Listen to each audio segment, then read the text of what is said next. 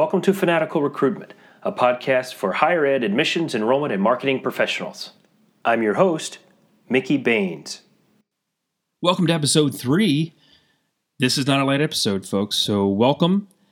I'm going to tell you, we've got a heavy hitter. We've brought in Brian Niles, the founder and chief evangelist at TargetX, and Brian's going to share with us where he sees technology as it stands today in the world of enrollment and recruitment in higher education, and where he sees it going in the future. I will share with you 2 notes and apologize now. We did have a little bit of issues as we were recording the interview with Brian. There were a lot of people online, I guess, that day, and some of the audio is a little fuzzy at times. Second, Brian does reference some research that TargetX does jointly with Chegg, and in that, he shares some specific data points, and I will let you know that we recorded this interview several months ago. So since that recording, there's actually a new 2017 social report out, and if you go to targetx.com, you'll be able to find that report and download it for yourself. Other than that, I'm going to turn it over to the interview. Enjoy.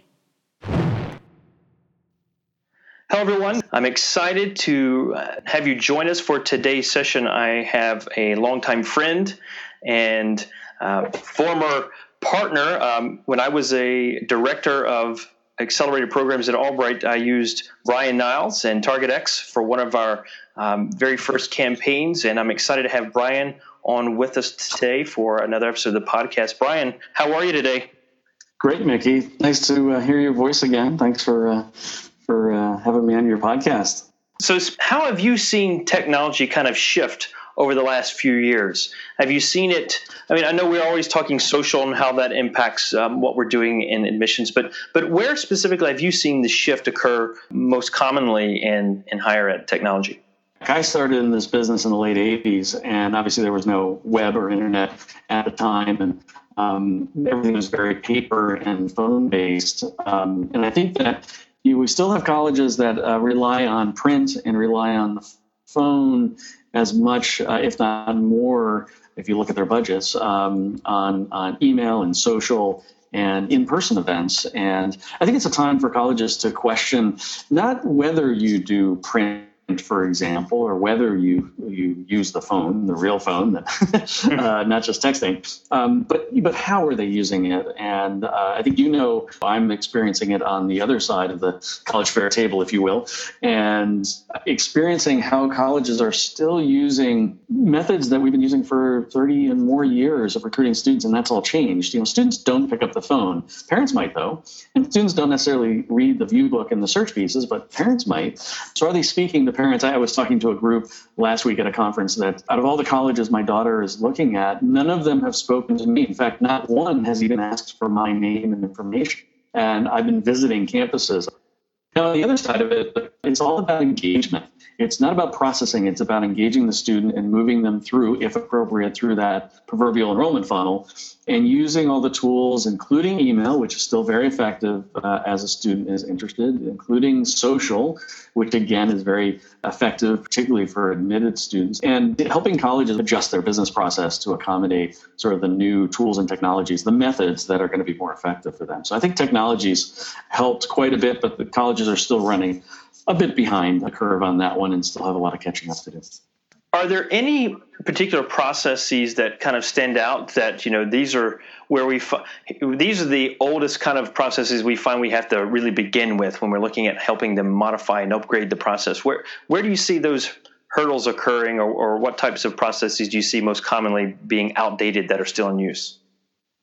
Well, I still think, the use of phone calling, I was complaining about that in the early 90s, that students weren't picking up the phone, but I think it's become, a single-digit effectiveness at this point for trying to reach students early in the process. We're starting to see vendors as well as their clients adjust that.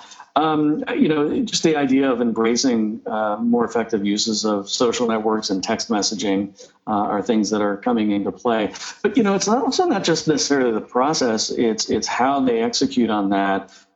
Mobile is huge. I mean, just to look at the social admissions report we co-sponsored with Chegg, it's not just about social, it's about the student's phone. And I'm very surprised. So one example is my daughter tried to schedule tours and interviews and open house reservations on her phone for the colleges she was looking to visit. None of them were optimized for her phone. She always had to bring out her laptop and do all the work from there. And that's just not effective. We know the students are using their phone from all the research much more, and online applications, requests for information forms, event registration forms, and just basic content for many colleges is still not designed for that 4 or 5 inch screen that students have in their hand. And it's not just responsive design. It's, as I like to tell people, this is the generation of touch, particularly with me and fat fingers and being able to touch on buttons and fields and enter information. Last year, we found out 67% of students filled out some part of their application on their mobile device, yet there was not at that time an application that was designed for a mobile device. Thankfully, TargetX did that last year and put one in the market. But the students want to do this on their cell phones, and yet we still haven't given them the tools for the most part. TargetX is changing that, but colleges all over the U.S. and the world need to really embrace that change quickly. It's moving fast, and colleges have a hard time moving quickly, and that's one that is critically important. And not to drown on too much about this, but another research showed that 20% of students who had a bad experience on your website on a mobile device will think negatively of your institution. It doesn't matter what your reputation is or what the opportunities that institution provides to that student. That automatically puts a negative picture in their mind. And I think colleges can fix that rather quickly. It's just making it a priority. It's correct. Making it a priority, putting it high enough on the to-do list, and just seeing to get it done, right? That's always the first step. There's a quote I use in some of my presentations. In order for anything to change, someone has to start acting differently. And that's right. And that's what this is. So, not to quote another organization, but to change, you have to first admit that there's a problem. Right. So we're trying to get that word out. Yeah. So if we were to have this conversation again in 2 years and we're talking about the future or what's to come, what do you think we'll be saying then? Where do you think will we start? We'll see more schools caught up on the website. Will we be looking at what's next? What do you think? Where do you think we're going to be? Yeah, I think at least on the website and online forums, whether they've changed the method of those online forums, meaning let's stop thinking about it as a big long form, but lots of little pieces. I think that also we've got a lot of ways to go in changing. For example, what type of information do you need to collect from a student early in the process? I get this question frequently. We have a long request information form, and students aren't filling it out. When they come to a college fair table, they're not willing to stand there and write their name and their address and what school they go to, their GPA and their parents' name and their email. So if I'm thinking as an institution and agree with your statement, we need to update this website, but man, it's a massive project. There's 2,500 pages or how many 100 web pages we have. I know we need to update that piece. What should my first step be to kind of begin that process? I think it takes an education of the campus. I mean, certainly it takes the leadership. I saw recently somebody made a very, very direct statement. I think it came out of one of the web conferences going on this summer, that a website is for future students, period.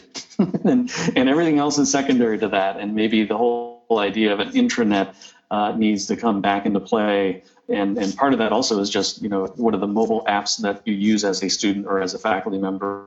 Your homepage is for future students and past students for staying in touch with your alumni. But the running of the business, that's another part of the site. And we need to focus on those future students for most institutions. Most institutions are tuition driven, many of which have a goal, whether they want more students, better quality students, more diverse students, less needy students, whatever that mix of that enrollment goal is, that all says the homepage is about what recruiting those future students that are going to be the best fit. And then it's a matter of saying, this is what makes my institution unique. This is what sets us apart from the other institutions, because that's the other part of the problem that I think colleges are having is why should a student come here and why are we different from the 2,800 other schools that they may be looking at? Well, not recently, maybe a dozen schools they're maybe looking at. And my daughter always reminds me, they just all look the same. How do I know the difference? Well, you have to go visit. And back to your question is that leadership has to draw the line and say our website, particularly our homepage and top level pages, are for recruiting future students. And once that emphasis is done and they've gotten buy-in for that and leadership is owning that, then they can move forward. I think that's just a great point, Brian, and I think that's a good point for us to kind of wrap, because we've given the schools the to-do item right there. And I love the idea and concept. It is time. You have to draw the line in the sand. And if you agree with the concept that we're talking about with prospective students, and that's who your website's for, if you can agree to that, there's your starting point. Now let's start educating and getting the buy-in that we need, right? So great point. I think we can wrap right there. Exactly. I'm going to put a note in my calendar for 2 years to touch base again so we can have this conversation and see how those predictions came out. Well, Brian, thank you so much for joining me. And for everyone else, hopefully you'll be able to see Brian and catch him out on the road. Brian, thanks again so much for joining me for this episode of our podcast. Look forward to seeing you and talking again soon. Thank you. You know, Brian really is in touch with what's going on in the world of higher education admissions and recruitment. And what he's suggesting in terms of how to better engage and where to focus your time and effort and with the use of technology and CRM is spot on. You know, as someone myself, I'm working with 3 institutions right now, helping them to implement a CRM, and I spent another day with an institution who already has a CRM just this week, helping them go in and look at the communication and the processes that they have built into the CRM to ensure that they are sending the right message to the right student at the right time. It's critical if you want to improve how you're converting your prospective students.